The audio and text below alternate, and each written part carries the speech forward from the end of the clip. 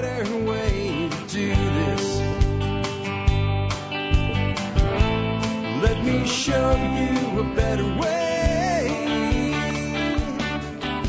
Hi, folks. This is Jack Spirko with another edition of the Survival Podcast. As always, one man's view of the changing world, of the changing times, and the things we can all do to live a better life if times get tough or even if they don't. Today is December the 20th, 2018. This is episode 2350 of the Survival Podcast. And I'm a guy with numeric pattern disorder. Like, I always notice patterns and I want numbers to be certain ways. If I were to let you look at my bank account, you would see that every single time I transfer money, it's always an absolute even number. If you looked at my purchases of gasoline, it was either going to end on a full dollar amount or 50 cents, or if I tried to squeeze a little more than I could in there, maybe 75, but it will never be like 63 cents. I like even numbers, right? I like things to be, I don't know why, I'm OCD a little bit on it. So 2350 makes me smile today because it will be the last show of 2018. There will be a Christmas special out for you tomorrow. There may be some rewinds. The Christmas special itself will be a rewind because it's a classic show we've done ever since the very first year, all the way back in 2008. We took a survivalist view of Christmas and the history of Christmas in the United States. So this is the last time we'll get together. And since it's the last time we get together, it ending on 2350 just feels good. I don't know.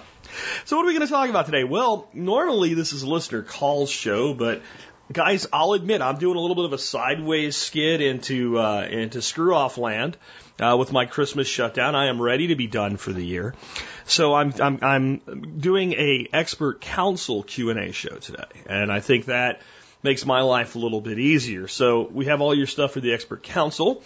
I did shake the piker tree, and a hell of a lot fell out of it in the last week, so we have a good lineup for you today. I've got Decluttering Your Life During the Holidays from Gary Collins. I think this is a good all-around question for Gary on our lives in general, especially preppers. We can get a little bit too much clutter in our way. Building your off-grid solar over time in kind of a modular ad hoc way over time with Sean Mills. Building wicking beds and fertilizing them with Jeff Lawton. Dealing with a cat that begins spraying in the house for Dr. Kelly. The best places to sell handcrafted items online with Nicole Sauce. Getting kids to eat more of their meat, not more of their vegetables, more of their meat with Keith Snow. End of the year financial advice from, you guessed it, John Pugliano. And I have a question on my thoughts on the Ruger American Ranch Rifle and caliber choices. We'll get to all of that in just a moment. Before we do, let's take a look at this day in history. We're going back to, well, there's probably a few of you out there that even remember this year. You're getting up there, but you're around. 1957, that's before my time. On this day in 1957, the king himself, Elvis Presley, is drafted. On this day in 1957, while spending Christmas holidays at his Graceland residence, rock and roll star Elvis Presley receives his draft notice for the United States Army. With a suggestive style, one writer called him Elvis the Pelvis, a hit movie, Love Me Tender, and a string of gold records including Heartbreak Hotel, Blue Suede Shoes, Hound Dogs, and Don't Be Cruel. Presley had become a national icon and the world's first bona fide rock and roll star by the end of 1956. As the Beatles' John Lennon once famously remarked, before Elvis there was nothing. The following year, at the peak of his career, Presley received his draft notice for a 2-year stint in the Army. Fans sent tens of thousands of letters to the Army asking for him to be spared, but Elvis would have none of it. He received one deferment, during which he finished working on his movie King Creole before being sworn in as an Army private in Memphis on March 24th, 1958. After 6 months of basic training, including an emergency leave to see his beloved mother, Gladys, before she died in August 1958, Presley sailed to Europe on the USS General Randall. I'm going to pause right there for you non-military types. He did not go to 6 months of basic training. He went to basic training, and the total 6 months included his basic training and his skill set training. We call that AIT, right, in the Army today.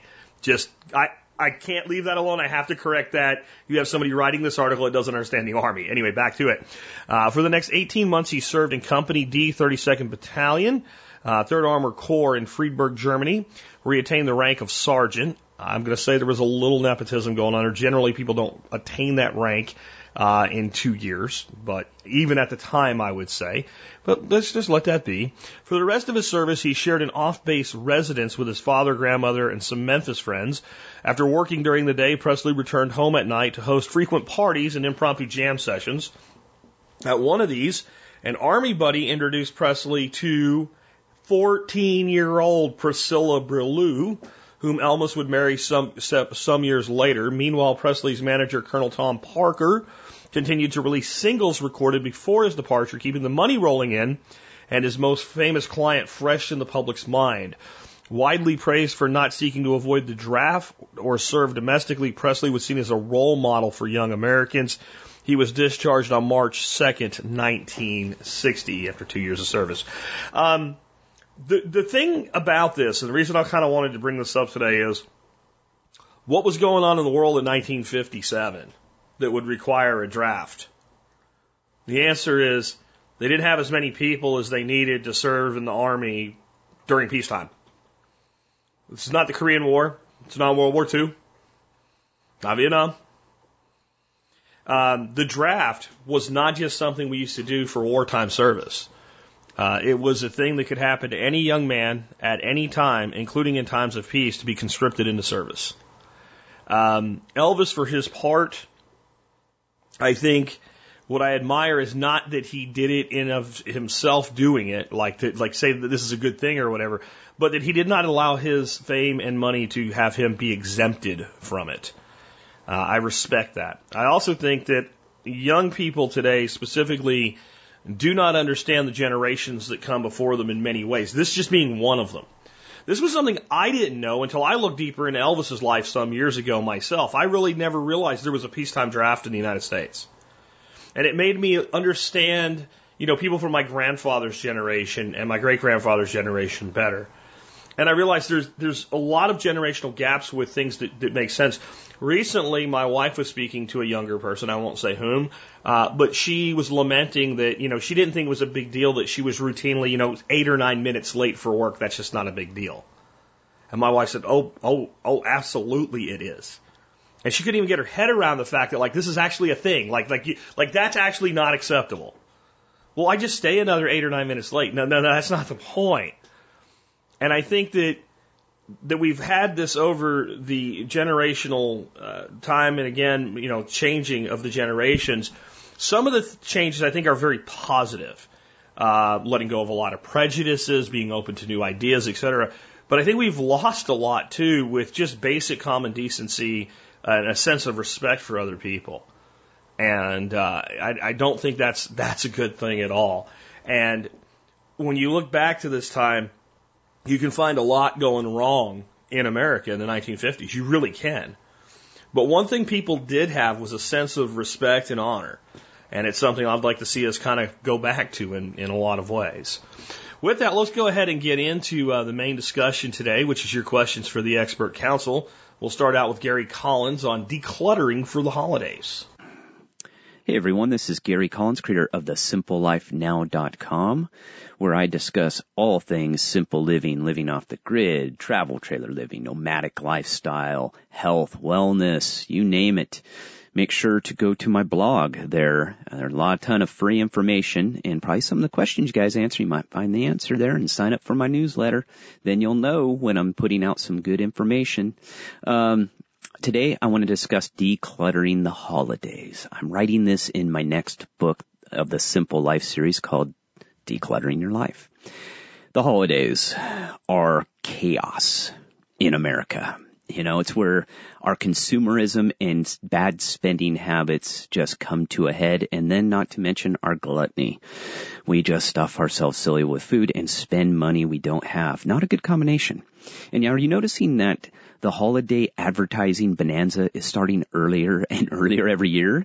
I make a joke that eventually they'll start advertising in January for Christmas of that year to make sure you don't miss out on anything. And heck, Black Friday lasts, 2-3 weeks now, it seems like? It's never ending. The holidays can be very, very stressful for people. And most of it is purely done to ourselves. We do it to ourselves. Self-imposed. I'm going to give you some advice that I started decades ago. I have been following this trained, especially it's primarily for Christmas. I tell my family, I did this, oh gosh, I want to say I was in college in my early 20s, or I might have been just in the military, and I was at the mall the night before Christmas, and it was absolute mayhem. I saw two people run into each other in their cars, fights, people losing their mind. And I looked at my friend and I just went, what are we doing? And the mall was packed, people just, misery. So I told my family, I have better things to do. I'm not being selfish. Please do not get me any gifts. I'm not going to buy you any gifts. Bah humbug. Oh boy, here we go. Gary's a big stinker. No. What I said is we will go out to dinner as a family. We'll go, before Christmas, before the crowds hit, or we can go after everything's done and the crowds die down. You guys pick the place. It doesn't matter what it is. I'll pay for it, And at first they kind of gave me the look like, okay, that's great, son. Boy, talk about lazy. And now, after all these years, my other family members do the same thing. They do what I do, and we all go out for dinner for holidays, or they'll take us out to dinner. It works out really well. You get to spend time with family. It's less stressful. You don't have to worry about shopping, gifts, getting gifts and cringing if you don't like it, trying to return it, and all that just nonsense. So that's my tip. I'm not saying you have to do it. I'm just saying I think it's an easier way to go. And now my family really looks forward to our going out for dinner every Christmas. So hope that helps, guys. And again, make sure to go to my website, thesimplelifenow.com. Next up, we have a question for expert counsel Sean Mills on building an off-grid solar system and not having all the money to do it right away and having to do it over time and thinking ahead kind of in a modular pattern. Sean, what say you? Hey everybody, this is Sean with hackmysolar.com, and I've got an expert panel question from Eric in Michigan regarding incrementally building a solar array. Here's this question. How would you start and incrementally build and grow a solar system if plunking down $20,000 plus on a whole system is not an option? Details. I'd like to invest a few $1,000s a year into a solar system to provide some additional resiliency for power outage situations, learn about alternative electricity, and eventually work towards a nearly off-grid system. I assume a grid-tied inverter is off the table if having some electricity when the grid down is a primary goal, and Michigan's net metering is in flux. What parts of a solar system can be incrementally added versus what needs to be bought quote-unquote big from the start? I'm in Michigan and have lots of full sun areas on the ground. Eric from Michigan.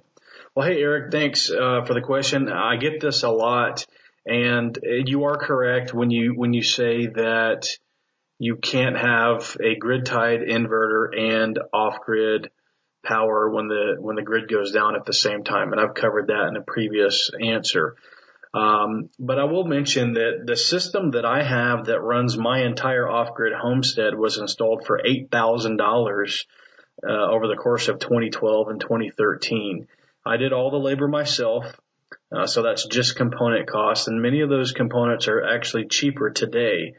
So your $20,000 number is probably what you'd be looking at to replace a standard home, but you can do it for cheaper. It sounds like what you're doing is transitioning an existing property from on-grid to maybe off-grid in the future. And so I understand there's some different things to take into consideration there. That being said, in my experience, the only thing that's really a one-time deal is your wiring. Your solar array can be expanded, battery banks can be expanded, combiner boxes can be upgraded, charge controllers can be configured in parallel, allowing you to expand your charge capacity nearly infinitely. But if you need bigger wire, you can't use the wire that was there. And if you buried the wire in conduit or ran it through your attic, etc., that's labor and materials you're never going to get back. Ditto for battery cables. The stuff that the electricity is running in really needs to be sized for the end game at the beginning, and then the other parts can be upgraded over time. The inverter could also be a one-timer because you do want to size your inverter to the need on the consumption side, which normally wouldn't change that much just because your array got bigger. That being said, in your scenario, that might be the case where you're adding more things from your on-grid to your off-grid system over time. One caveat there would be going from on-grid with off-grid backup to fully off-grid.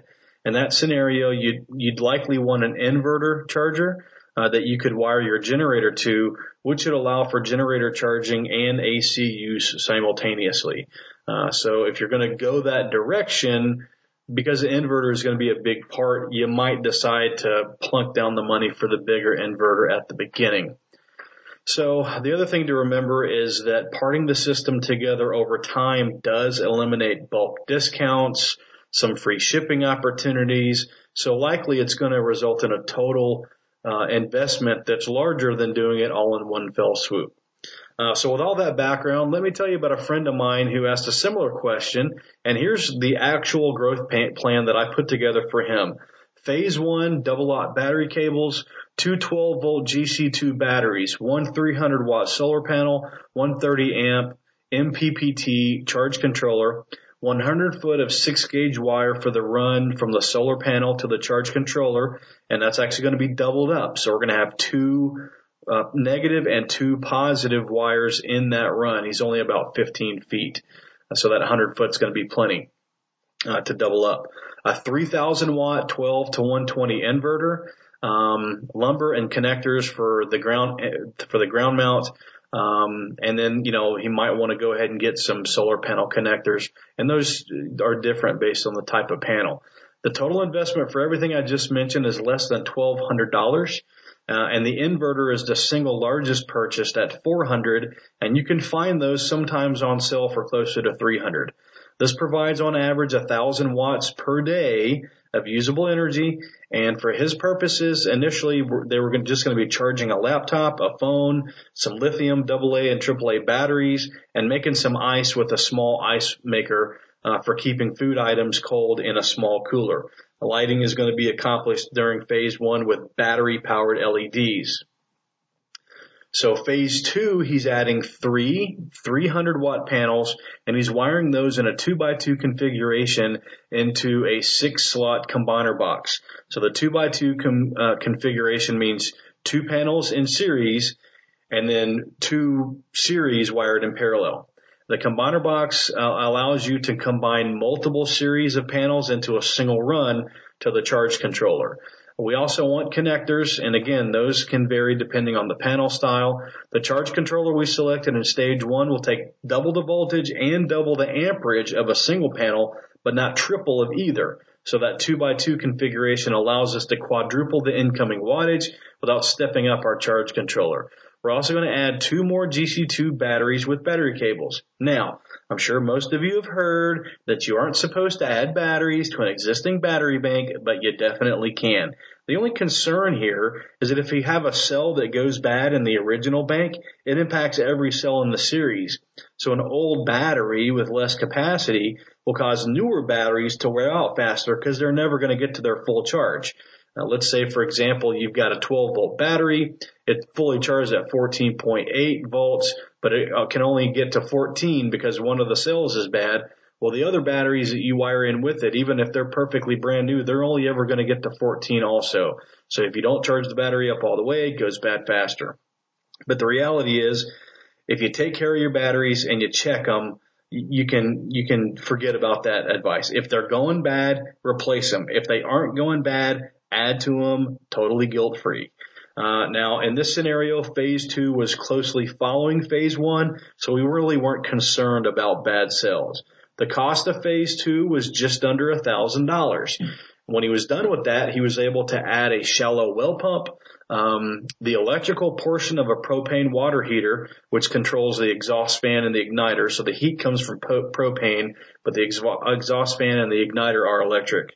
He added a 20-inch box fan and some actual hardwired interior lighting fixtures, as well as a Wi-Fi router.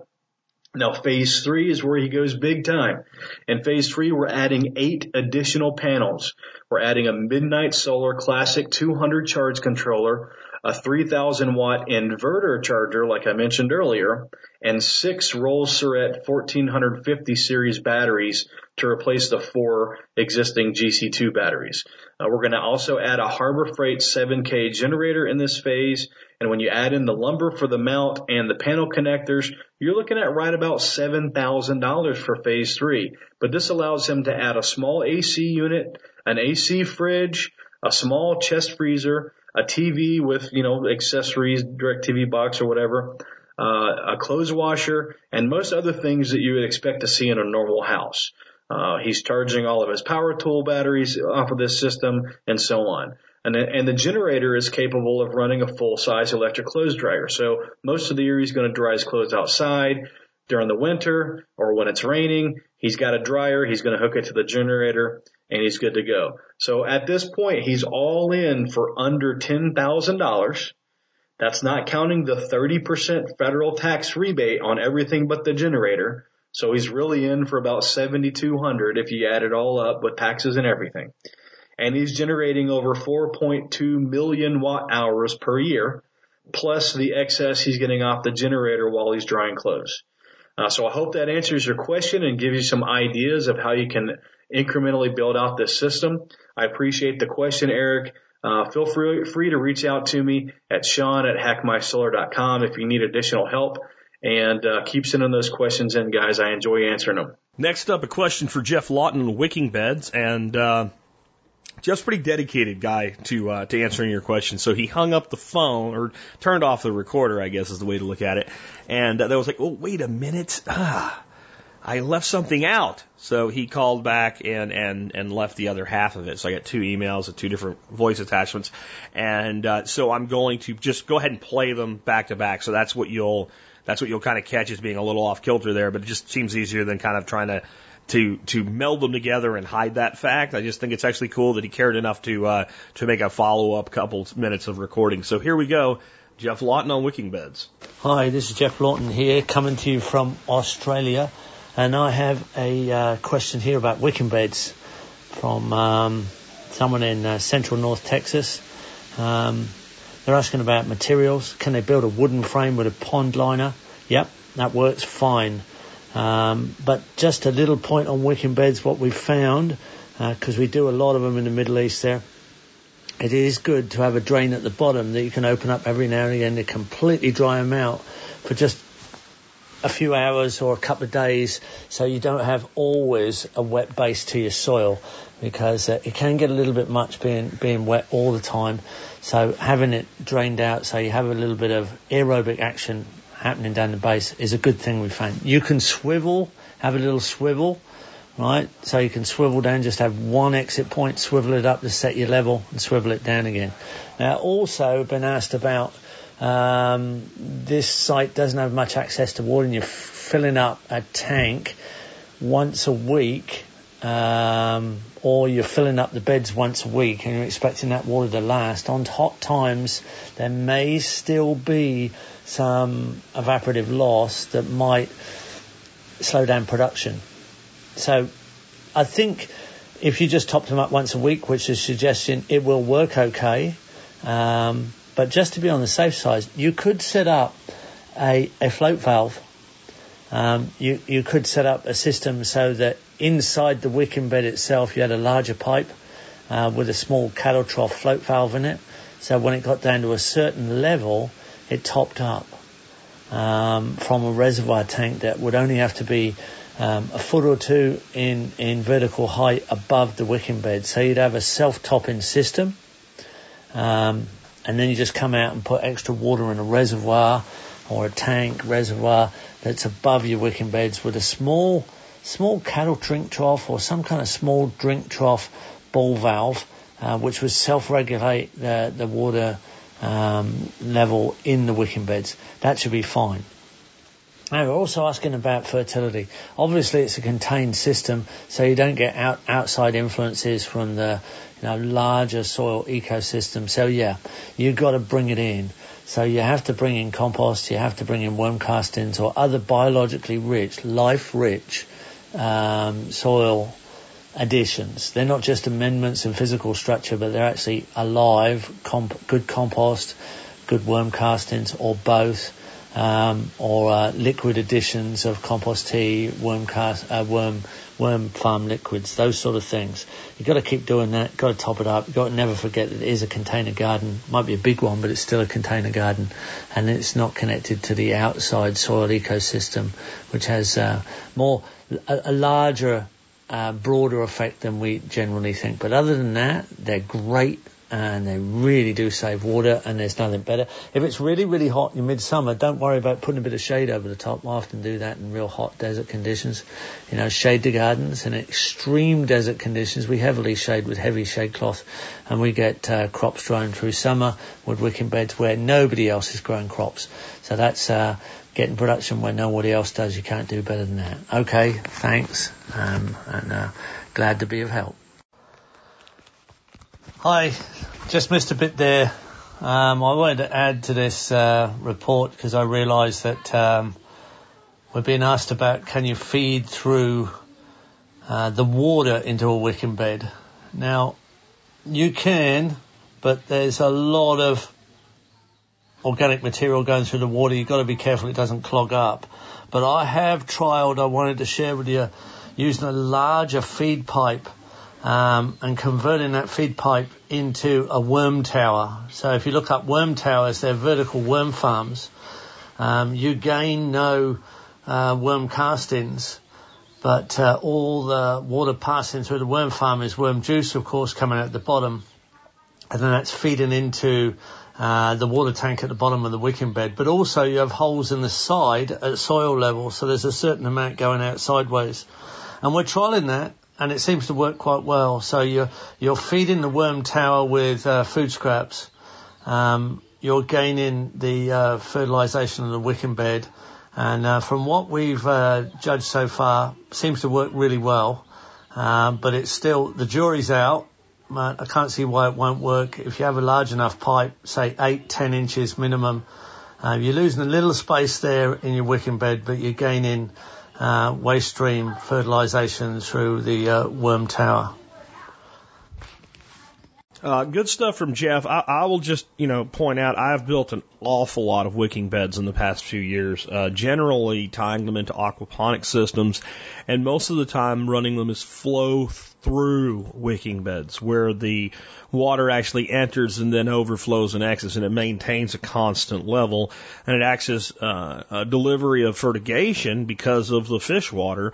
It also acts as a massive filtration system and bacteria, good bacteria housing. So you have a very huge amount of filter media, and that works very well as well. And I have seen that. I just want to kind of add on to what Jeff was saying about, remember, it's a closed, not an open ecosystem. So it doesn't have all of the soil biology that, it would if you planted it in the ground. That's true, and it's also untrue at the same time, because over time, if you are doing a good job with these systems, all types of soil life and everything that would be in the ground ends up developing in your wicking beds. And in general, I find the soil health in a wicking bed to become better than even well-maintained soil just in the ground, because whatever you put there stays there until it's broken down or used. It never goes away. It never leaves.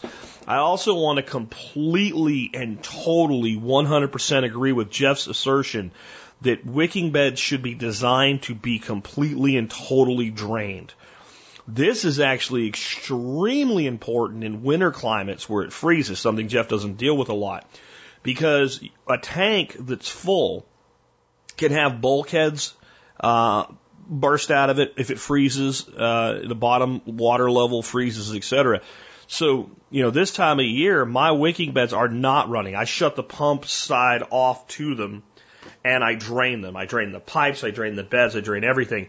If I'm doing any winter gardening during this time of year, and this year so far I'm not, but I will be again soon, I don't worry about them acting as wicking beds during the winter. Your evaporation rate is so low, watering them once a week like you would water anything is more than sufficient. The way I like to drain my wicking beds is I like to have the ability to set the level based on a stand-up pipe. So I take a bigger pipe and it goes all the way to the bottom. We call that a media excluder. In other words, it keeps dirt from falling in on the stand-up pipe. There's an open gap in there. And then you look down, you have a bulkhead or a uniseal or something in the bottom of your wicking bed, and that pipe plugs into a fitting there. And it sticks up. And if that pipe is 7 inches long from the bottom, then your wicking bed holds 7 inches of water. You want it to hold an inch more? Throw a straight coupler on that piece of pipe. It'll hold about an inch more. You want it to hold less? Pull the pipe out, put a shorter pipe in. You get it? So, when you want to drain your bed, all you do is reach down there and pull that pipe out of the coupler, and it drains all the way down, and there'll be a little bit of water in the bottom that won't cause any problem. If you really want to, if you're using a bulkhead, which is what I do, and then you'll have a slip and thread fitting that screws into that bulkhead. And that slip and thread fitting will hold about an inch of water in the bottom by itself. Well, if you don't completely ratchet that thing down super tight, you can reach down in there and unscrew it. And then you're talking about like a 1/4 inch of retained water in the bottom, and it'll drain for you. You can set your drain to drain right underneath that wicking bed, or you can set it to drain somewhere else. So the system I've recently built, all the wicking beds return to the same point. So water comes from a 300-gallon tank, and it's delivered to the wicking beds, and then they overflow back into that tank. So all I've done is I've got a hole in the ground, and I can shut the delivery side off so water doesn't go out. I can shut the return side off so water doesn't come out the bottom of the tank. And then I can open that one pipe and all the beds drain to that one hole. So it's all done in a single, open one valve, close another valve, and they all drain. And they will drain them to the level of the stand-up pipe. And if you want them to drain below that, again, you pull those stand-up pipes, they still drain to the same point of return. So if you're building a wicking bed, it's one thing. If you're building multiple wicking beds, if you can get everything on the same level, if you can use a common point of drain, common point of return, common point of delivery, you can make things really, really simplified in your ongoing maintenance. Wicking beds, you should put time and thought into your ongoing maintenance, because the point of a wicking bed is, it is a hell of a lot more work in the beginning. So for it to be worth doing the extra material and labor and all of that, it should be a hell of a lot less work in the long term. And if you think about it, you can make them almost no work. In my summer periods here where everything is dying in the heat, my wicking beds, I don't do anything. I just harvest. Throw some fertilizer in there. And that's what's really beautiful about them. Let's take another one. We have a question now about a peeing cat for Dr. Kelly. Hi, Jack and all TSP listeners. This is Dr. Kelly here to answer all your furry pet questions. Today's question says, Dr. Kelly, our household cat of 12 years has started spraying and costing us a small fortune in flooring fixes. This behavior has never been present before, and the cat has lived in multiple households and lived with other animals. We have researched possible causes, and none seem to line up. Things we have done. Stopped being foster homes for cats, only did this for 4 months and 2 cats during that time. Started keeping this cat indoors more as he is getting older and coming back less frequently. Took him to the vet, and urine pH was 8 and some blood was found in his urine. We were treating him for a bladder infection as of this week. Fleas were found on the cat, so we were treating those as well. We've had another smaller cat with us for the last year, but have never had a spraying or territorial issue. The cat does hiss at the smaller one from time to time, and I've caught the little one near his sleeping spot, which is in the vicinity of the spraying. What we are doing. We are getting a trail cam to set up inside and see who is actually responsible for this. We stopped being fosters when we witnessed the cat spraying some toys in a different area other than the sleeping spot, but the absence of those cats didn't seem to affect this behavior. We are looking for another temporary home for the cat, but we love him very much and it kills us to have this problem. Hope you can help. Spencer and Jess from Minnesota. And they included a super cute photo of the problem child in this. So hopefully this will give you some ideas that can help. And that's feeling inappropriate urination is a common and super frustrating problem. It's often a combination of factors that play a role in the cause, and a multi-pronged approach is needed to correct it. It's important to first distinguish the type of urination that's taking place. Is it more often on vertical surfaces, like it was from urine spraying, or is it more often on horizontal, like the cat was urinating like normal, but not in the litter box? And this can help to sort out what might be causing the issue. And that's the big question, is why do cats do this? And medical reasons can cause it. I mean, bladder stones, which can be found on x-ray or ultrasound, can certainly do it. I mean, it's no fun to have rocks in your bladder, and due to discomfort, a cat may urinate outside the box. A urinary tract infection can also cause them to go outside of it. However, it's important to note that true bacterial urinary tract infections in cats with well-concentrated urine are extremely rare. I mean, it can happen, but it would be odd. Now, bacteria don't like living in the high concentrations, but an older cat that has less concentrated urine, it might be possible. And urine cultures can help to rule in or out an infection, especially if blood is present, since blood alone doesn't indicate an infection. Now, speaking of blood in the urine is one of the most common symptoms of cats with inflammatory cystitis. And it goes by many different names, but basically the cat gets stressed out, the bladder gets inflamed, and they hurt and pee blood. This type of cystitis is really where the line of emotional, behavioral, and medical reasons all meet. And you're probably wondering, what does a cat have to stress about anyway? I mean, they sleep all day, they have buffets of food. I mean, well, cats have a lot to stress about, actually. Other cats in their territory, whether it's in the house or just seen from windows wandering on the property, can be a big trigger. And it's great that you already realized that the foster cats were a potential problem. Some handle that, but others can't handle the coming and going of the other cats. And disputes with other permanent resident cats in the household can also cause problems. Cat relationships can change with time, and having the fosters, even temporarily, could have changed the cat relationship dynamic in your home. Now, making sure that all cats have elevated areas such as cat trees or wall shelves that they can escape to and get away from each other can help. Pheromone diffusers such as the Feel Away multi-cat diffusers can help chill everybody out. The original Feel Away spray and diffusers were designed to be placed in areas where there was urine marking, so this may be helpful too. There's an over-the-counter product called Zilkine that helps to calm cats and dogs. It comes in capsules that can be sprinkled onto the food, and most cats actually really like the taste. Mine ate it without any suspicion. Hearts or Sargent, one of those, makes a calming collar that I do think helps some. I would caution it for cats that have access to the outdoors because it doesn't have a quick release if they get caught on something, so that could be an issue.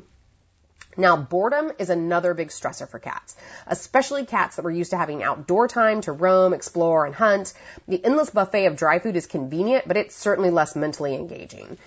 Feeding high-protein canned food is the ideal, and you can use dry to put in treat balls that they have to bat around, or puzzle bowls, or dispensers like the cat at Food Tree, so they have to work for their food. Depending on your situation, you can also hide dry food and treats, sometimes on the cat trees and things for them to find. Ohio State has a website for the Indoor Cat Initiative that has lots of ideas on environmental enrichment for cats. Now, litter box management is another big area when it comes to inappropriate urination. The rule of thumb is 1 per cat plus 1, and at least 1 on every floor of the house. Now, lots of times litter boxes are housed in the laundry room or a garage where access can be limited or difficult. Now, never underestimate the sheer terror of shoes in a dryer to a cat trying to pee in a litter box. Multiple boxes also help if you have a cat that guards a litter box or prevents others from using it, or allowing a cat to not have to wait for a litter box if they really have to go. Cats with stones, infections, or cystitis often feel like they have to pee all the time. And my favorite cat litter for these cats is Cat Attract, which comes in both a litter and a litter additive that you can just place in your current litter. It's a combination of herbs and stuff that help attract the cat to use the litter. And shockingly, as heavy as litter is, it even ships free on Amazon Prime. So that can be helpful. Some cats also prefer open litter boxes, others like closed, low step up into, clumping or non-clumping. You really sometimes have to provide a litter box buffet and see which ones they really prefer. And litter boxes should be scooped daily, especially for problem cats. And I know some cats don't care, but if they have even the slightest bit of a problem, daily is best. And I definitely think getting a metal scoop to do the job will make your life so much easier. Now, what else can be done for these cats? Sometimes all the behavior modification helps, but it isn't enough. Cats with cystitis are often painful, and they may need pain meds during a flare to help them out. Now, there's also prescription foods that can help neutralize pH and dilute the urine by making the cat drink more water. Often, food change alone can make a huge difference. It's particularly important for male cats as they have teeny tiny urethras, and it doesn't take much of a blood clot or clump of mucus to plug it up. And if it's plugged, they can't urinate. And if you've ever been stuck in traffic with a full bladder and no exit in sight, you can imagine what it's like for these poor cats that will often go 12, 24, or even longer hours before anyone notices they haven't urinated. Behavior modifying medications, such as prescription anti-anxiety meds, are sometimes needed as well for cats that are stressed out by housemates or other reasons. These can be compounded into a flavored liquid that can be used as a dressing on canned food to just sneak it into them rather than pilling. Now, you'd have to discuss with your vet what would be the right option for your pet. The real problem cats end up on a combination of anti-anxiety meds and all the over-the-counter stuff to achieve success. And the final piece of the puzzle is, what do you do with the spots that are already there? Getting rid of the smell is key to preventing relapse. It also prevents other cats from going on the same spot and creating urine wars. That is a reality show you don't want to see at your house.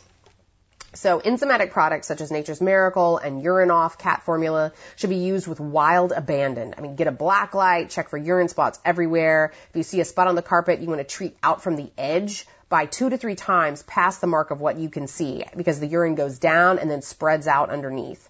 If you happen to be putting in a new floor at some point, you can also treat the subfloor with Kills Primer or paint to get rid of any remaining areas. Now, I hope this has given you some ideas to try and discuss with your vet, and hopefully with the right combination of environmental changes and meds, if necessary, you guys can all cohabitate peacefully together. So, thanks, Jack, and everybody else. Have a great week. Thanks. Bye. All right, good stuff from Dr. Kelly. A couple additions I'd have. One of the things I've noticed that tends to reduce anxiety in cats, especially indoor cats that don't get outside and don't get to do this, is having some sort of like a cat grass or something like that the cat can bite and nibble on and feel like it's got outdoor connections. Sometimes creating an outdoor contained space for indoor cats is a good idea, like kind of like a cat run or something like that. It just seems that they need that grounding. I understand some cats have to be indoor cats only. We had one, her name was Alice, and, we've always had indoor, outdoor cats, and mostly outdoor. So they're like outdoor sort of indoor cats. When we adopted her, the agency we adopted her from was very insistent on they don't adopt cats out to people that let them go outside. And I was thinking about this with the lady talking to me. I have no problem lying to you, but in this case I don't have to, because this cat is clearly an indoor cat. She was cross-eyed. She had about 90% hearing loss. She didn't see well, and she was about as dumb as a box of rocks. But she was a good little kitty. And we never had problems with her spraying. She was kind of a completely I don't care about anything type of animal. But other cats that we've had, I've noticed that when they have access to fresh air, when they have access to fresh greens, when they have access to dirt, they seem to be a lot more relaxed. And if they do spray, they spray the fence post instead of the couch. And is anybody but me, when Dr. Kelly said urine wars, did anybody else think, I don't know about that happening in my house, but a reality TV show that involved like water balloons called Urine Wars.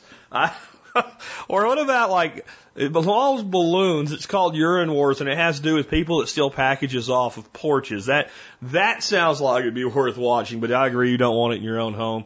Just some thoughts there, but like a pot of like a cat grass type of herb that cats like, maybe even give them a little bit lit up, man. Give them a little bit of catnip once in a while. Maybe they'll chill out. With that, I have a question for Nicole Sauce on selling handcrafted goods. Nicole, take it away. Howdy, TSP. Nicole Sauce here with a question from Dan. Dan asks, what is the best online platform to start out selling handcrafted goods? Details. I've been building some items in my workshop for my daughter, and when friends or family see these items, they rave about them and comment that there's not anything else like that on the market. While I'm sure that these are biased comments, I've started to build copies in my shop, specifically the height board and the toy box. The products are made from locally harvested dead standing spruce trees. That sounds kind of pretty, which I fall and mill and finish myself. I've looked into craft fairs in my area, but missed the Christmas crunch. What I want to know is what you think are the best platforms for online sales of this type of product. Also, should I be creating a website to show my creations? Should I sell direct from my website or simply link to other platforms? Thanks for your thoughts. So Dan, yes. The answer is yes. Yes, you should have your own website. Yes, you should try selling your wares on multiple platforms. And yes, You should talk to others who already do this and carefully research shipping, because if you're going to be shipping things, that's where the bug can bite you in the expense department. And you should try craft shows as you move forward and decide really what role you want this to be in your life, right? Let's go back to the bigger picture here. Is this a side hustle you want to grow into something full time? Is this something you want to just try out and see where it goes? Is this something you want to keep small? Are you thinking of teaching others how to do what you're doing? Because harvesting trees and turning them into something cool, that whole process would be really interesting to watch on YouTube for what it's worth. And as you go, just think about, do you like doing it, right? So I'd say just yet. On a deeper note, I do think anytime you're going into something like this, especially if you're committing to producing a product and selling it, a website, your own website's a great idea. Because that's like your online resume. If you sell it directly on your website by putting in the WooCommerce plugin on WordPress, for example, and then also have it on sites like Free Craft Fair and other places, maybe even eBay, that might work really well. But if you don't capture your own traffic and start building your own community, when those sites change or when you learn about how you want your business to be, you don't have that direct relationship. So I'd definitely set up a website, at least start capturing email addresses and have some sort of thought about how you're going to communicate when you have new products available, that sort of thing. And then, sure, online platforms that I think work really well. I've seen a lot of success with Etsy. I've seen a lot of success for things like this on eBay. And then Free Craft Fair is a good one. However, yours is a heavy item. And so I kind of thought about that. I have a friend who makes giant Jenga games and cornhole and all this other stuff. And his wife is an interior decorator. And so they make interesting, crafty things locally. And where I've seen her have the best success is Facebook Marketplace. She started just by showing her things on different communities and groups, and not in a spammy, salesy way, but like, hey, this is really cool. This is what I'm doing. I'm making a wood burned checkerboard or whatever. And then over time, she decided to launch a store. And when she launched a store, she just mentioned it in passing on those communities. And that has been really helpful for her. So every time they build a cornhole game or giant Jenga or anything that they're doing, they'll put a picture of it out on Facebook. And then they're clear about how you can order it, right? And then they get a bunch of orders. I was just talking to her husband yesterday, and he said about a week ago, because Christmas is coming, all of a sudden, like tons of orders. So I would definitely look at Facebook Marketplace. If your Craigslist is good in your area, put it there. It can't hurt. We have something called Go LSN in the South that works pretty well. So just look at those. So I guess summary: Etsy, eBay, Free Craft Fair, Facebook Marketplace, Craigslist, Go LSN, or whatever you have for local sales. And then I have some additional thoughts about this.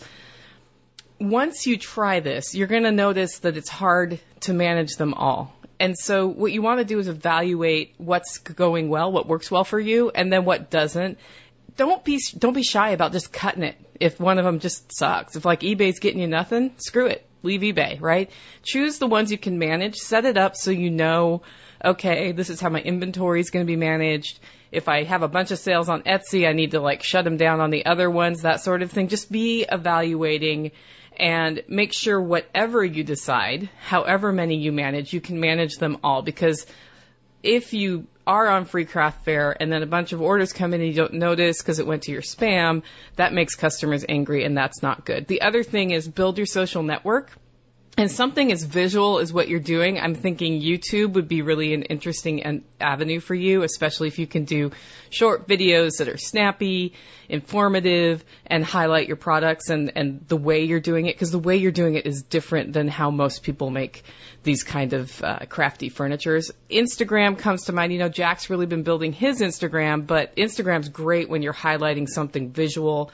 I was thinking about Pinterest, but that seems like I haven't really cracked the Pinterest nut beyond like, here's my recipe. So I don't know. I'd give it a try and see if it works, and then be a good community member in the communities you join, right? Like if you're on Etsy, be a good Etsy community member. And that just means go in there with that servant warrior mentality where, yes, you are selling things, but you're also there as a resource.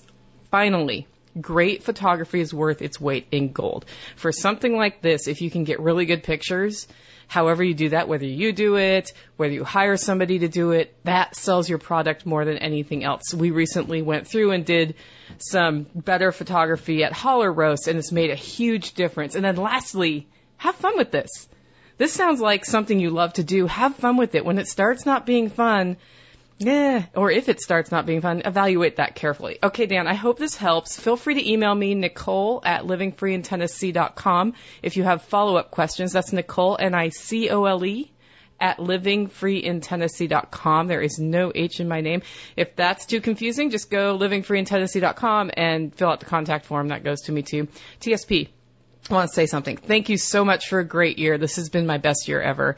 And a lot of it is due to you guys. I've heard from a few of you who missed out on Jack's Bourbon Cooled Bean that they hope to get something when I release it again. I have been talking to my importer. I'm not exactly sure when they're going to come in, but when they are, I will send a notification email. You can sign up for that over at hollerroast.com. And, I mean, if you want to try a great new coffee every month, just sign up for the Coffee of the Month Club. But don't forget your MSB discount. Jack, thanks for keeping your podcast interesting and informative. It's amazing that you keep that going year after year. I love listening to it. And thanks for building this awesome community. I hope you get a really good rest over Christmas. Okay, everybody, Merry Christmas and make it a great week. You know, I know that every time social media comes up, I sound like a broken record admitting that I'm an idiot for not having been on Instagram for the last 10 years. But I am an idiot for not having been on Instagram for the last 10 years and in only building Instagram over the last few months, building up a few thousand followers on Instagram. The interaction level on Instagram is huge. I would definitely, with a business like this, be on Instagram and Pinterest. Pinterest is an easier platform to drive traffic with, but I think that I've noticed that Instagram is a much more interactive platform. The good news, when you start thinking, well, how do I be on Instagram? I got to be on Pinterest. I got to be on Facebook. I got to be on Twitter. You know, it's the same thing. You cut and paste the description that you're doing with it, and you just do it. And if if you can get a spouse involved, like Dorothy running my Instagram is the greatest thing in the world. It really is. And what I need to get her doing is duplicating what she's putting on Instagram on Pinterest and duplicating that onto my Twitter account. The stuff that doesn't go on the Twitter account that goes there is innumerable. Because both of those other platforms have a strong draw with photos. And if you get systemized, it doesn't take but 1 or 2 extra minutes to do these extra platforms. And I think that would be, and I completely agree with Nicole on the different platforms to sell on. Put your shit everywhere and then put your attention on the ones that actually sell. And I can tell you, selling on Facebook is pretty powerful. Especially when you don't straight up try to sell so much. But I've seen people that are very successful. I know one guy that makes knives. I actually just emailed him about a knife he owes me. And he just has a page that he puts all his knives on. And he puts, here's the latest knife I've made. This is how much it costs. Message me if you want to buy it. And, you know, he's busy enough that he offered to barter me a knife, and I still don't have it. I mean, I'll put it to you that way. And the thing is, I can look at his Facebook page and see, you know, update sold, update sold, update sold, update sold. So this guy's just pumping them out. Now, he's good at what he does. There's another Facebook thing that I'm following now because I'm a fish guy. I like tropical fish. It's called Guppy Train. They don't even post how much their shit is. They'll say, we got this new strain, or this is a strain that just had a bunch of fry. We're selling fry packs, or we're selling trios or whatever. Message or call for more information. And they are apparently, from some of the YouTubers I follow, very successful. And so, you know, you'll get them to, I'm interested in that, and I'm sorry, they're all sold already. You know, and those are very, if you think about that, a knife maker and a guppy guy, those are very, very different scenarios. So any place you can build a following, do it, and always make it, when you're in a product business, If you put a picture on Instagram, just know you can buy this if you want it. Direct message me, whatever, link in bio, whatever, Always ask for the money. It doesn't have to be salesy, but you do have to close. So you can be like, this is the latest blah, blah, blah, blah, blah thing you can do, and here's all the cool stuff about it. If interested, direct message me. If interested, contact me. If interested, for sale, $300. It's actually a very powerful thing to make it an after the fact rather than an up front in your sales technique. And in the craft business, the beauty of the craft business is many times I have built this one. It's for sale. Or in the guys doing the guppy breeding. We have a limited quantity of these. Let us know if you're interested. Now, I actually think the guppy train people are going a little bit overboard with making it difficult to do business with them, and they're successful in spite of that, not because of it. But a bit of it is useful. A bit of it is useful in finding that balance. I also agree, if you start not liking something you're doing, examine why, not just that you don't like it. What has changed? Is it that you're doing it too much? Is it that you're not making enough money doing it?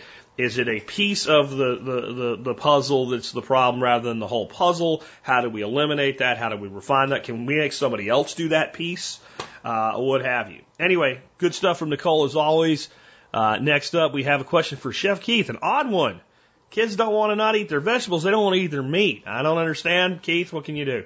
Hey, Chef Keith Snow, with an answer for Leslie up in Alaska. Now, Leslie, this is a conundrum that your 10-year-old stepdaughter does not like to eat meat, particularly being in Alaska where meat is such a big part of your diet and you guys probably are hunting, and it's just a big thing there. I know up in Montana as well, meat, particularly game meat like elk and deer, is very common. And the people that we knew in Montana enjoying beef was a rarity. Most of the time it was game meat that they were eating. And that can definitely, and I don't know, there's not a ton of information here, so I'm going to just guess as best I can, but I don't know what your 10-year-old stepdaughter was eating before, if she's new to your family, or why she's kind of developed some of these, complaints about meat and not liking the fat. But I have a daughter who's 16, and she loves meat, but if it's pink at all, she doesn't love it. She gets all freaked out. Or if there's chunks of fat on it, and I mean, those of us, like my wife, will chew on the end of a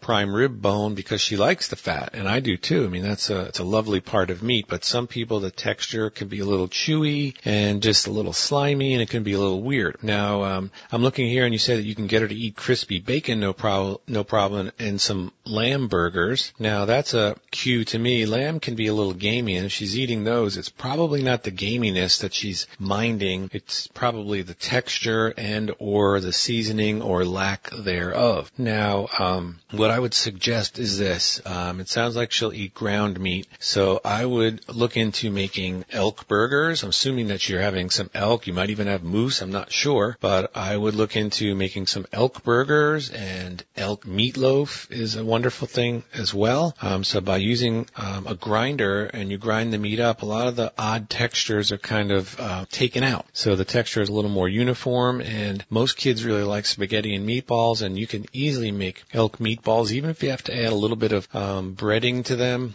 That's fine. Some eggs, seasoning, garlic, a little bit of Italian seasoning to make those taste wonderful. Maybe some Romano cheese. You simmer them in a nice tomato sauce. Most kids won't have a problem with it. So I do suggest that. Maybe some meatloaf could be a wonderful thing. We make Thai food all the time, and we've used elk where we, ground elk, and we season it up with cilantro and onions and garlic and ginger and lemongrass and fish sauce, the whole thing, chilies, and that's a really, might be a little too adventurous for your 10-year-old, but the point is that the meat, which, elk tastes good, but sometimes it can be a little strong.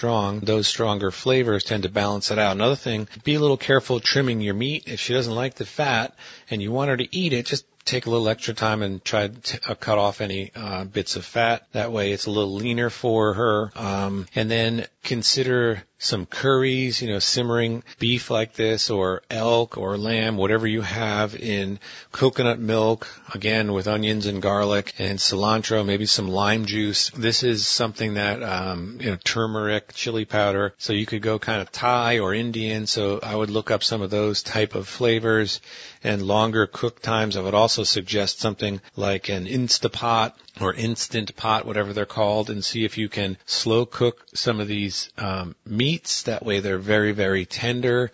Serve them with mashed potatoes and gravy. That might be an idea to help her out. And those, I would say, those are some of my initial thoughts here. And then just to use seasonings and salt and pepper. Now, one of the things that I've found through the years of trying to help parents make foods more interesting for kids, I've had a lot of, I've done cooking classes where we're actively cooking and we have parents there and kids, and they won't eat salad. My kid won't eat salad. Okay, well, do you feed them any salad? No, they won't eat it. So that's a big problem. Or they will not eat broccoli. Well, do you serve them any broccoli? Well, yeah. How do you cook it? Well, I boil it and then, I serve it to them. I mean, I'm not going to eat just boiled broccoli. So seasoning these things up is a good thing. And don't worry, unless your kid has a medical issue, a little bit of salt sprinkled on top goes a long way. And I'm not talking about iodized salt. I would talk about something like kosher salt, but any kind of meat that has some seasonings on it, you're using food science to trick them. So a piece of meat that maybe she would turn her nose up at, maybe it's bland, maybe you didn't season it. And again, I don't know from your email, but it is a common problem, under seasoned food. You just, when you serve it, if you maybe put a little sprinkling of salt at service, not before you cook it, because most of it's going to be lost. You want to season it and marinate it and all that kind of stuff too. But maybe when you slice it up and serve it to her, you sprinkle a little salt on it.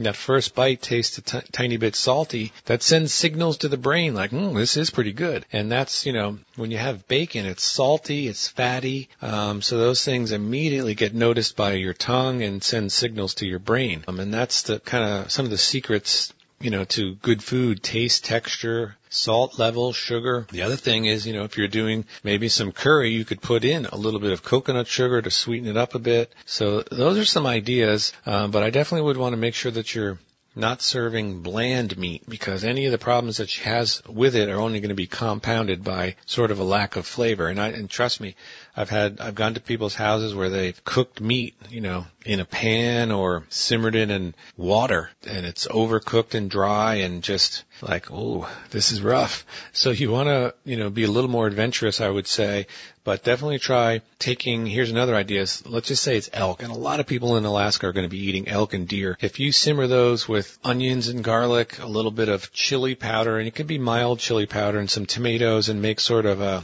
taco type dish and serve that on crunchy tacos with lettuce and all that. That's another way to get her to eat it. So we often will do a taco salad. We don't even use the chips. We just take crispy romaine lettuce and we chop it up, and we serve the meat with some beans and spices over the top with shredded cheese and sour cream, and the kids love it. Now, I know in the wintertime, there's not a lot of produce, or it can be super expensive there, as you mentioned. So try and do some of these other things. Growing up, sloppy joes. Not the most culinarily adventurous dish, but it can be delicious, served on a bun. I had that plenty of times as a kid. Chili is a great thing. All these meats lend themselves wonderfully to chili and to different soups. So I would open up some cookbooks, make sure you're seasoning it up, and if you need to ask me any more questions about it, Leslie, I'm happy to try and help. You can just email me, keithsnow@gmail.com, and maybe we can have your stepdaughter eating a little more meat. So with that, I hope you have a great holiday season. Merry Christmas, and take care. Just a couple quick additions here. Eating burger, eating crispy bacon. What I'm hearing is a textural thing more than anything else here. A lot of kids don't really like to chew on meat. So I think a lot of the suggestions Keith gave you, whether that's why or not, go in the right direction. Things like sloppy joes, meatloafs, etc. I know my son was a picky eater. And if you took him to Chick-fil-A and got him chicken nuggets, he would pick all the little hard pieces, he would call them, which were the best parts, off the friggin' nuggets. The little, parts that were really crunchy, he didn't want those because they were hard. So kids have weird eccentricities at times that, if you want them to eat the way you want them to eat, you need to deal with it. Well, the other side of this is something that, you got to be careful with it because you don't want to create a habit that becomes a bad habit in life from a nutritional standpoint. But as you guys know, I try to strive to be a very low carb eater. And that is fine for this point in my life. However, when I was a teenager playing football and hunting in the mountains all the time and all, I ate everything. And I was in incredibly good shape. I was almost 180 pounds my senior year of high school by the time I got out. And you would have really struggled to find fat on me. And that's why when a government says I'm supposed to weigh 165 pounds, I'm just like, you people are idiots. But when you're a kid, you do have carb cravings. And I want you to think about like a grizzly bear. A grizzly bear who's getting ready to go sleep for the winter. There's a Kodiak brown bear, goes to the river and it gorges on salmon. But you know what else it gorges on? It gorges on berries and wild oats and stuff like that because that does put fat on. For a bear. For kids, what they're gearing up for isn't hibernation, though sometimes the way they sleep you can think they are. They're gearing for growth. They're going to grow, and a shitload of the energy they take in as calories and carbohydrates. This is why you have kids that aren't very active, and unless they're ridiculous with it, like they're living on McDonald's or something, they're not fat and they're in better shape than you. The kids sit around eating Doritos and Cheetos and stuff like that, and you get on a treadmill and just put a guy that works out to shame. This is why the body's consuming a lot of that crap. So kids have a predisposition to want soft, easy to chew, high caloric value, carbohydrate laden foods. This is often why the kid won't eat meat, but they'll eat macaroni and cheese with meat in it. Now, my son, again, some of his pickiness, there were times he went through phases, because a kid will kill you for, a young man will kill you for a juicy red steak right now. I mean, he'll slice your throat to take your steak. But I remember him with that macaroni and cheese, like coming back with a plate full of crumbles of meat, and he ate around it. So on some level, they'll get over it in time, and they go through phases, so don't overthink it. But adding some carbohydrate, doing things like a hash. Chef Keith mentioned, doing a sloppy Joe type thing. A lot of times if we take a soft, easy to consume meat product and we add a starch that has the sugar that kids are looking for, even if it's not a direct sugar, indirect sugar, because it's all sugar. No matter what anybody tells you, wheat is sugar, potato is sugar. It's sugar, it's sugar, it's sugar. You can't change it chemically. It's effing sugar. A cup of potato and a cup of sugar is the same metabolically in your body. But it's okay when you're a kid. So lamb burger? Really? How about shepherd's pie? Little peas, little carrots. Now you got some more sweetness. A little mashed potato, a little corn. We do a little layer thing there. We brush those potatoes with some butter. Bake that. Kick the broiler on at the end. Brown those potatoes up. All of a sudden, kids eating meat. And then just don't stress too much. And remember, there's nothing that motivates a picky eater like hunger. Because I'll tell you that the way this problem would have been solved by my grandmother is when you're hungry, you'll eat. And don't be afraid to every once in a while go a little old school on your kids as well. With that, I got one more question for you. This one is for John Pugliano on kind of end of year stuff, figuring out how to make some money going into the new year, your investment stuff for the new year. Should we be, oh my God, a disaster's coming and the stock market's going to crash and go to zero and we're all going to die. Because some of that's being driven right now by the people that are always doing that. The people that's their only thing, the market's going to crash. They just constantly say the market's going to crash all the time, every day. And then when the market crash comes, they're like, see, those people are going into a frenzy right now. John, chill everybody out a little bit. Give us some advice. End of the year, going into the new year. What do we do with our money, man? Hello, TSP listeners. Happy Hanukkah. Merry Christmas. Season's greetings to everyone. I wanted to finish out the year by using this segment to give 2 general financial recommendations that you can think about over the next couple weeks and be able to hit the ground running as we go into 2019. The first bit of advice I have is for, 90, 95% of you.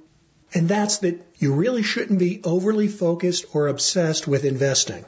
And I'm talking about investing for anything. Investing for your retirement, investing for your kids' education, or even different types of investing. Investing in the stock market or real estate or cryptocurrency. I would say overall, by my experience of talking to many, many people over the years, that the vast majority of people shouldn't be focused on investing. They should be focused on the two prior steps to investing, which is learning how to earn an income and learning how to save what you earn. And that applies to virtually everybody. It doesn't matter if you're a 16-year-old with your first part-time job or whether you're 65 years old. If you haven't learned those first two steps to building wealth, then nothing else is really going to matter. Now, there's some good news and bad news there. The bad news is that learning how to earn an income in a way that's ethical and honest and fills you with satisfaction and in pride in what you do, well, that's kind of a hard thing. And in the few minutes I have here, I can't tell you exactly how to do it. And it's going to be different for one person than it is for another. You know, a couple episodes ago, Jack was quoting Mark Twain. And he said one of my favorite quotes, which is that the two most important days in your life are the day that you're born and the day that you find out why. Well, in a lot of cases, that finding out why you were born has to do with how you earn an income. In fact, I think the most happy people and most successful people I know are people that were able to combine their talents and abilities and their purpose in life into some kind of a revenue stream where they could make a living from it. But getting paid to do what you love is not something that's easy to accomplish, and unfortunately most people never do. So what I'm going to tell you is, start out with just learning how to make money and learning how to make an income. It may not be what you love, but you should work towards that goal. Start out by getting your foot in the door. Get a job in a field or some type of a career where you can make advancements. It's not going to happen overnight. It won't be easy. That's the bad news. The good news is that other part of the equation I talked about, the saving, well, you know what? That is simple and easy. To be a saver, you simply have to start out by not spending everything you make. Now that's very easy and very simple, but unfortunately it's something that most people never accomplish. I know doctors that earn over $400,000 a year. But just because they're high income earners, it doesn't mean that they have a great deal of net worth. And that's because they're not savers. Their lifestyle is no better than Joe Sixpacks who goes out and lives paycheck to paycheck.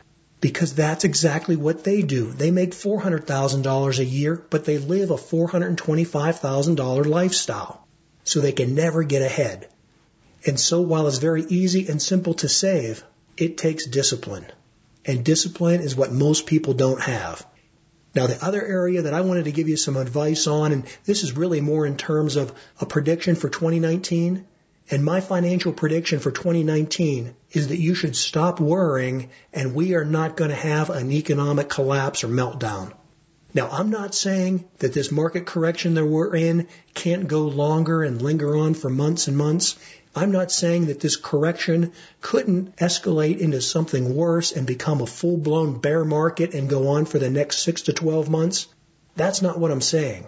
What I'm saying is that you can forget about all the Chicken Little tinfoil hat conspiracy theories you hear about an economic collapse and your money not being worth anything, or that we're going to go into some kind of a depression that's worse than what happened in 2008 or even in 1929. Now listen, I don't have a crystal ball. I can't predict the future. But one thing I can almost 100% guarantee is that we're not headed for an absolute market meltdown. Not any time in the near term, and certainly not any time in 2019. Now, I'm not saying there aren't problems out there. I'm not saying that things can get worse. I'm not even saying that things won't slow down. But none of the data that I look at tells me that we're headed to a full-blown 50% or more correction in the stock market, regardless of all the bad and negative things you hear about the economy. Right now, oil is trading for less than $50 a barrel. Copper has been very stable and around $2.70 a pound. 30-year interest rates are back down around 4.5%. These type pricing levels are very moderate based on historic norms. If we were headed for some type of a serious inflation, then things like copper and oil and timber and coal and all sorts of other commodities, then those prices would be going up and going up rapidly. They're not. On the other hand, if we were headed into a deep recession or depression, their prices would be dropping like a rock. And that's also not happening. The point I'm trying to make here is that we're not at either end of the extremes. Overall, the true valuations of things are pretty much straight down the middle, and that even includes the stock market. As I record this, the price per earnings ratio of the S&P 500 is about 15.75, while the average price per earnings ratio over the last near 100 years is right around 16. So despite all the fear and the panic you hear in the marketplace, the S&P 500 is not overvalued. It's pretty much right near, just a little bit below fair value. And if you look at overseas stocks or emerging markets, those price valuations are even lower, in some cases significantly lower. Now, I'm not saying that things are perfect, nor am I saying that there couldn't be a lot more risk of a downside going forward.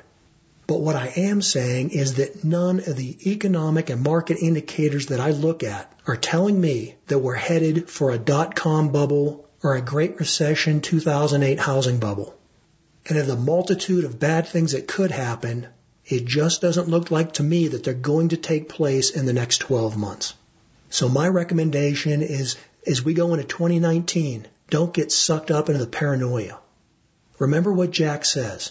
TSP is for when times get tough, or even if they don't. So quit worrying about the things that are very unlikely to take place and start working and improving on the things that are within your sphere of influence. For the Expert Council, this is John Pugliano of Investable Wealth.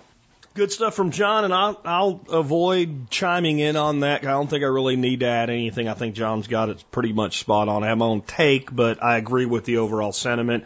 And specifically with investing, like there are times to get the hell out of the way of a coming train wreck. And if John or I see that coming, we'll tell you. And that doesn't mean you won't have any down days or anything like that. But if we see a 2008 coming, if we see a dot-com crash, we will scream, get out, get out, get out. All right. And that is, instead of micro timing of the market and day trading, that's macro timing. That's all the indicators say, get the hell out. So get the hell out. It actually ain't that hard to do.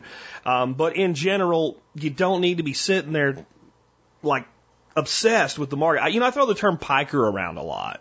And that comes from a movie called Boiler Room. And it's about basically a stock market sales scam. But in that whole thing, there's a lot of kind of salesy stuff. That's why with salespeople, it was a really, really popular movie. And there was one about not selling to women, and they didn't say it in such a nice way. But the guy said, well, why don't we sell to women? He said, oh my God, if the stock goes down, they're going to be on the phone with you flipping out. And you know what's even worse than the other guy that's like a trainee goes, well, what? He goes, if it goes up, they want to talk to you about it for hours. We don't have time for that. We have to bring in new business. And I think that's unfair to women. I really do. But I do think there are two types of people with their investments. They're confident with their investments. They've done well with their investments. They've allocated their money for investments. They have redundancies. They have stopgaps to make sure that they're not going to lose that much money. And because of that, investing is a thing that's over here. And we look at it once in a while and we discuss it once in a while, or we have a really good advisor that actually knows his shit and we let them do it. Those are hard to find, but they're out there, just saying. Then there's the other kind that are worried every time they turn Fox News. The market's down 300 points. The market going down 300 points today isn't a big deal. I mean, I remember when 300 points was a big deal. 300 points is barely a blip fart on the screen when you have a market that's in the mid 20,000s. Guys, I remember when people were like, do you ever think the Dow is really ever gonna hit 10,000? When you have a Dow that was, in the 7,000s and you had a 300 point drop, it's a hell of a lot bigger of a deal, and it wasn't something to get your pants too wadded up about back then. There will be a major recession in our future. Do you know how I know? Because we've had major recessions in our past.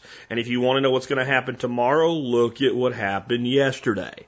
But I'll leave it there, and we'll talk about something a little more fun.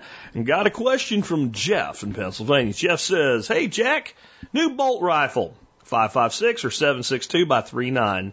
Details, I'm really liking the Ruger American Ranch rifles. I already own an original Ruger in .308.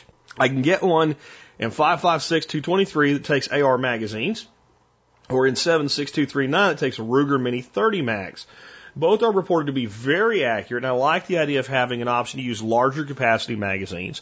I don't have an AR or AK, so I don't have any ammo or mags in either option stored up. My use would be for target shooting, maybe deer and coyote hunting, and just general survival rifle. It's also very likely that my 11-year-old son would be using it. Both are reported to be easy recoiling rifles, with the 5.56 being the lightest of the two. I live in Pennsylvania, and both are legal for deer hunting here. By the way, that's changed from when I was a kid. I'm glad Pennsylvania opened their minds. It was 25 caliber and above when I was a kid to use on deer. While I know many will say the .223 is too small for deer, many people say a lot of things, and many of those people should be told to shut up, or at least you should ignore them. So he says, researching has shown the newer bullet designs have made it acceptable for ranges under 200 yards. By the way, it's always been accepted. I've seen a lot of deer die to .22 caliber rounds. I'm just saying. I'll talk a little bit about the considerations there. But yeah, it's always been the case that with the right bullet and the right shot placement, it's plenty to shoot a frickin' deer with. Acceptable at ranges under 200 yards. It also seems that it's also acceptable range, reasonable range for the 7.62 as well. I guess the question comes down to ammo. It appears that really cheap bulk surplus 7.62 ammo is not really available anymore. So otherwise, the cost of the two seem pretty close. Walmart by me carries both, albeit a limited selection of both. Typical deer hunting rounds have several more options. It does appear that there are many more American manufacturers of .223, and much of the 7.62 ammo is imported. Will availability be a concern in the future? What is your opinion? Thanks, Jack. Well, I'm gonna come down here for you, and I'll explain why in a second on the .223. I do not expect that it will become difficult to get 7.62 by 39 ammo in the United States. There's probably more AK-47s in the United States than there are in Somalia. All right? We like our AKs in the United States, even though, I think there's probably more AR owners. The AK club is a big-ass club in America. And there's been a lot of things like this, these little bolt guns and single shots and stuff like that use that ammo as well. Wolf is probably the biggest name brand that's selling, imported ammo out of Russia, and they ain't going nowhere. And the Russians and us, we get along well enough for us to buy their shit, and we're going to keep getting along well enough for us to buy their shit. And don't worry, we're not going to have a nuclear war. That's not happening either. So you can get the ammo. It is limited, and I do not like the 7.62 by 3.9 as a deer round as much as I like. See, there you go. The .223, and I'll tell you why. A lot of people say that the 7.62 3.9, and I'm just going to say the 7.62 from now on, and expect that I'm not talking about 308. That it's about equivalent to the 30-30 Winchester. From an energy standpoint, it's not far off. From a velocity standpoint, it's not far off, but it ain't. The two are not the same. You're looking at a 123 grain bullet in most situations with a 7.62 in hunting capable rounds. So somewhere between 120 and 125 grains, depending on what you buy. It's deadly. It works. Its sectional density also sucks. With the 30-30, you're looking at generally 150 grains, and most people I know that hunt with the 30-30 use a 170 grain bullet.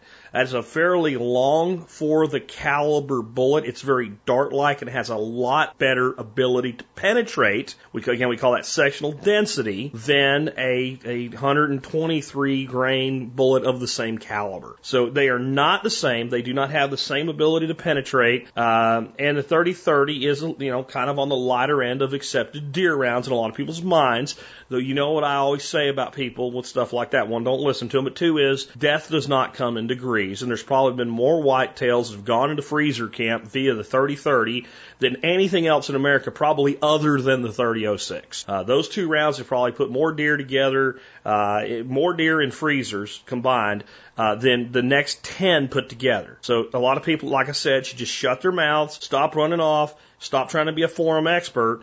We're talking about dead animals. All these rounds will get the job done. But you are at that edge when it comes to deer, and that's a potential use for this rifle where better is what penetrates better. In Pennsylvania, you're talking thick woods, small openings here and there. You can get a long shot. It's not common.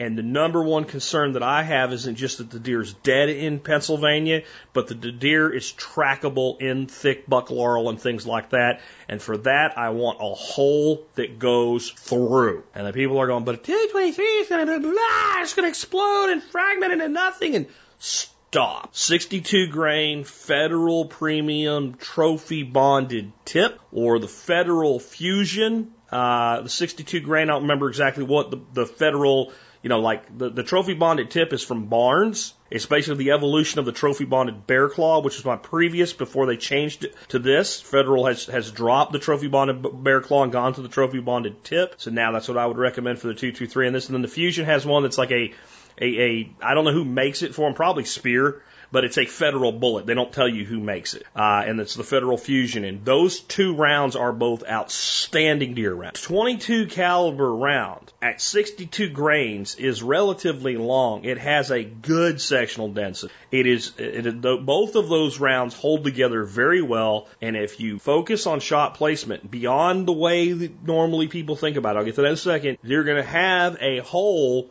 through the deer. And if you have a hole through the deer, you get a damn good blood trail. I shot a deer one year with a 357 Magnum, even though the hole went through the other side. We didn't find the bullet on the offside. I don't know where it went. It did not go out the other side of the deer. We found the deer, it was thick, it was dark. We had to turn light bars on a four-wheeler to find it, but we found that deer exactly where I said she'd be. I hit her, if you took a picture of a deer and said with a Sharpie, mark where you hit this deer, I hit that deer exactly where I said I hit it, because with the light recoiling rifle, I actually saw the hair on the deer move when the bullet went into the deer. That said, that deer didn't bleed a drop to the point where it fell. And it only went 40 feet, if that. And it's 40 feet from where I shot it, and it was still hard to see because it was down in basically, I don't know the hell, like holly, whatever that holly is that you can make tea out of is a lot of what was in the area. I just won't come to re-rate. Yapon holly, right?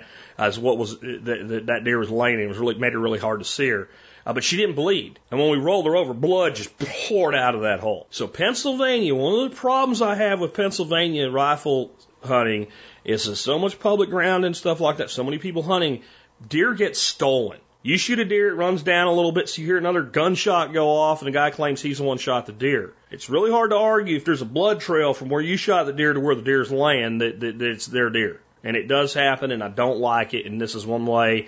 The other thing is, some of the thick stuff up there makes tracking difficult. When there's blood spraying out and it's on the buck laurel a foot off the ground, it's pretty easy to follow. So I just think you're going to get more of a through shot. Now, this is where I'm going to talk about if you're using these calibers for whitetails. 200 yards, probably. I'm more concerned with, can you hit consistently at the range you're going to shoot at? And if you can, at 200 yards with it, that's fine. The shot needs to be a broadside shot. It needs to be in the heart-lung area. We do not need to be trying to break shoulder blades. And if we have the classic front-on heart shot where the deer's facing you and you're going to take low in the brisket shot, I have seen a 35 Remington at 20 yards turned by that brisket bone, raked down the side of a small buck that my uncle and my father and I tracked for about 9 miles in the snow. We never found it. The next year, a pretty nice 8-pointer was taken by a family friend named Mark, and he called us when he was skinning. He said, "You got to come see this. I think it's your deer from last year." And when he skinned it, you couldn't really tell, but when he skinned it, on the inside of the skin, there was a scar that went all the way down the left side of the deer where this brown had turned and been under the hide and ripped long, but never got in and never damaged any vital organs, and that deer was alive a year later, and I'm almost 100% sure that was the same deer. It was the oddest thing in the world, but if it can turn a 35, it can turn a 22, okay? Or it can turn a 7.62 round. So I just, I want more bone cracking power out of a round if I'm going to take shoulder breaking shots, if I'm going to take front end shots and all. And I'm going to tell you, I like to break shoulder blade because I know a deer with a broken shoulder and a hole in its lungs isn't going anywhere. But I don't want to take that shot with a 223.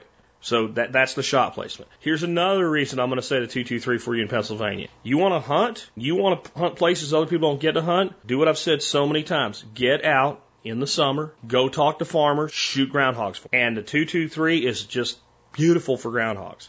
Next, the 2 rounds will cost you about the same in the store, yes. But if you take up hand loading, and I think over time you should, and when you're hand loading for a bolt gun, you're not going to have to load high volumes. So inexpensive things like a Lee single stage press and a set of dies, and I can't remember the die, but there's a die set from them that comes with the crimping die, factory crimp die is what they call it. You could do anything and everything with that, and you could set that whole setup to do your reloading for under $100. And then you can start, fire forming your brass, neck sizing only, maximizing the accuracy out of that gun. And I think you'll have it for the rest of your life, or you'll give it to your kid and he'll have it for the rest of his and give it to his kid. Ruger makes really great rifles, and the American ranch rifle is a great little rifle. I wanted to tell you, hey, look at the Ruger Compact Americans and things like 308, 6.5 Creedmoor and stuff like that to do a little more, but you've got a Ruger American 308, so you've got that. I kind of wish in this platform with the magazines that Ruger would make this gun in 243, I really do, and 308, and the whole family, 6.5 would have you, 7mm08, because all of those will drop right into an AR-10 mag. That would probably require completely redoing the rifle, though, because it's designed for the shorter action. It's not a short action, shorter, I don't know what you'd call it, but your very short throw actions here, like 223 and 7.6239. So, I'm going to say 22 on that, 223 on this, and I think that's probably the best decision given your situation. I think that the 7.6239 in this rifle is fun to shoot, but I think it's less versatile in what it can do for you than a 223 5.56. All right. Hope you guys enjoyed that. I know some people will completely disagree with me on that, and whatever. The ammo that I recommend for you, I do have a link in the show notes for you to where you can see it on Federal's website to see exactly the round I'd recommend if that kid goes out next year and deer hunts with that gun. It's the trophy bonded tip. It's a solid copper heel to that bullet, and it is a sledgehammer. And as long as you confine it to the right types of shots, there ain't a deer that's going to stand after that thing goes into its lungs. It's not going to happen. They may run for a while, but they're not going to go very far. And remember the words of Jack O'Connor, not Jack Spirko, but Jack O'Connor, another very smart Jack. An animal with a hole in both of its lungs will run only as far as it can do what? And my friends and neighbors, that would be hold its breath. And I have found that that's not very far. Anyway, with that, let's go ahead and wrap things up. Guys, if you like this show and the work that we do, you want to help support the show, you can do that by doing your online shopping at tspaz.com, TSPAZ.com. Last minute Christmas shopping is happening. Please do it through TSPAZ. It's a real easy thing to do to help us out. I have got for you guys today, I brought it around a month ago. I'm bringing it back around today because it's on sale for 43% off list price.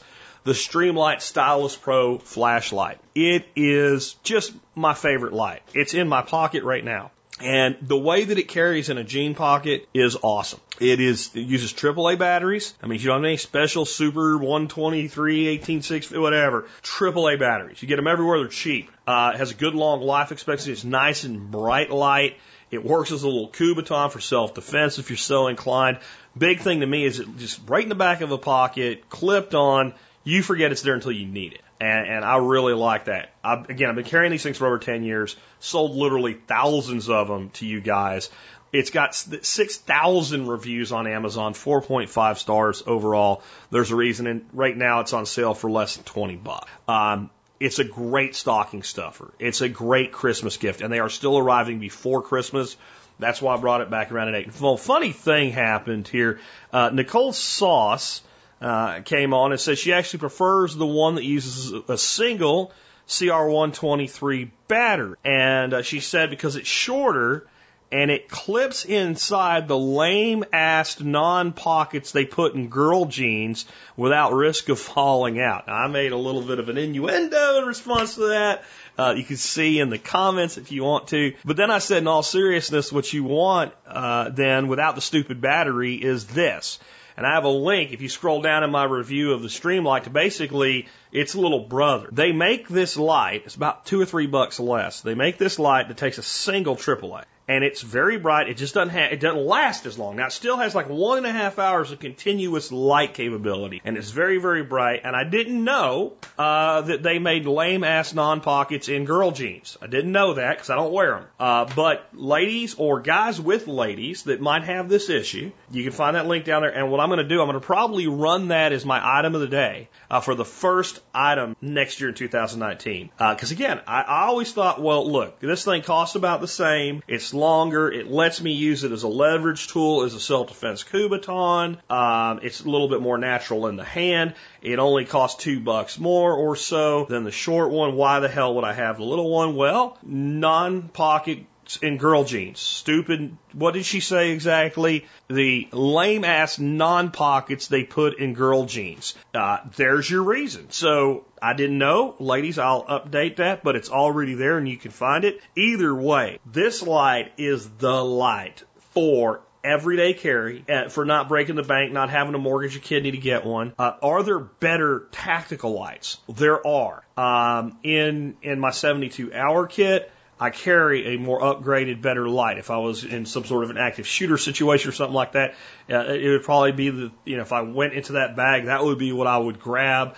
But I want something when it comes to a light that's always, always, always there. The other thing I've always liked with any kind of an item that I consider like a prepper kit item, especially an EDC item, is it inexpensive enough that when I see an opportunity, I can go, here, if you'll promise to carry this, I'll give it. And my two favorite things in the world for that are Gerber EAB little knife. Because I have so many people, what is that? That fits so compact. And if you promise to carry it, and next time I see you, I ask you to show it to me, you're going to have it on you, I'll give you. And I'll do that with this light too. I want my friends and I want my family to be as prepared as they're willing to. And I like little products like this, $6 for the EAB, $20 for this thing, that I can be evangelical in my prepping. And so it serves that purpose as well. And then the other thing is I lose shit. I'm just going to be honest with you guys. You guys think I'm like the major organizational guy or something? I'm not. I'm an erratic freaking entrepreneur. And I put shit down and I lose it. I heard a joke one time about if you get your stuff back when you go to heaven that you lost. And the guy's like, here's 5,371 ballpoint pens.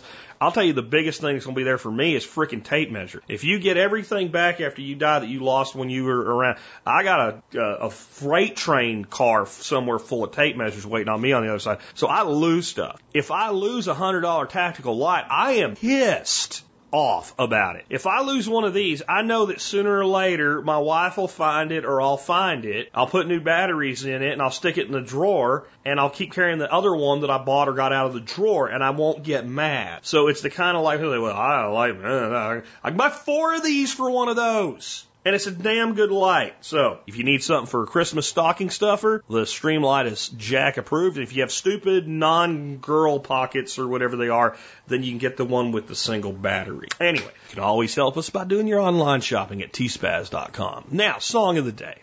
I went and called an audible again and went off John Adams' script. And sorry, John, I had to. Because today we talked about in the day of history, Elvis Presley got drafted. And he actually went and did his duty instead of, dodging it like some people did. Just saying. Anyway, White Christmas. One of the all-time classic Christmas songs. And Elvis's version is just awesome. Don't need to say much else about it other than it's the king, man. Elvis with White Christmas. With that, it's been Jack Spirko helping you figure out how to live that better life if times get tough or even if they don't. I'm dreaming of a white Christmas, just like the ones I used to know,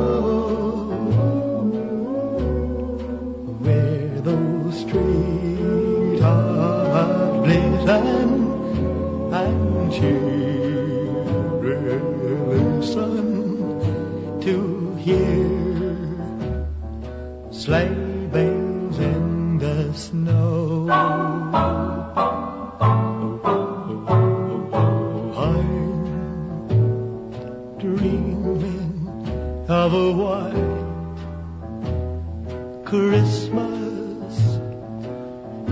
with every Christmas card I write.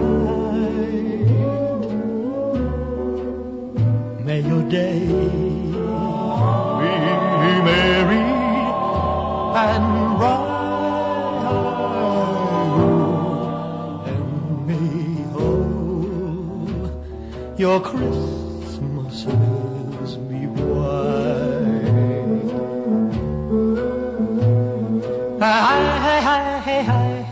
I'm dreaming of a white Christmas, just like the ones I used to know. May your days be merry and bright. May all your Christmas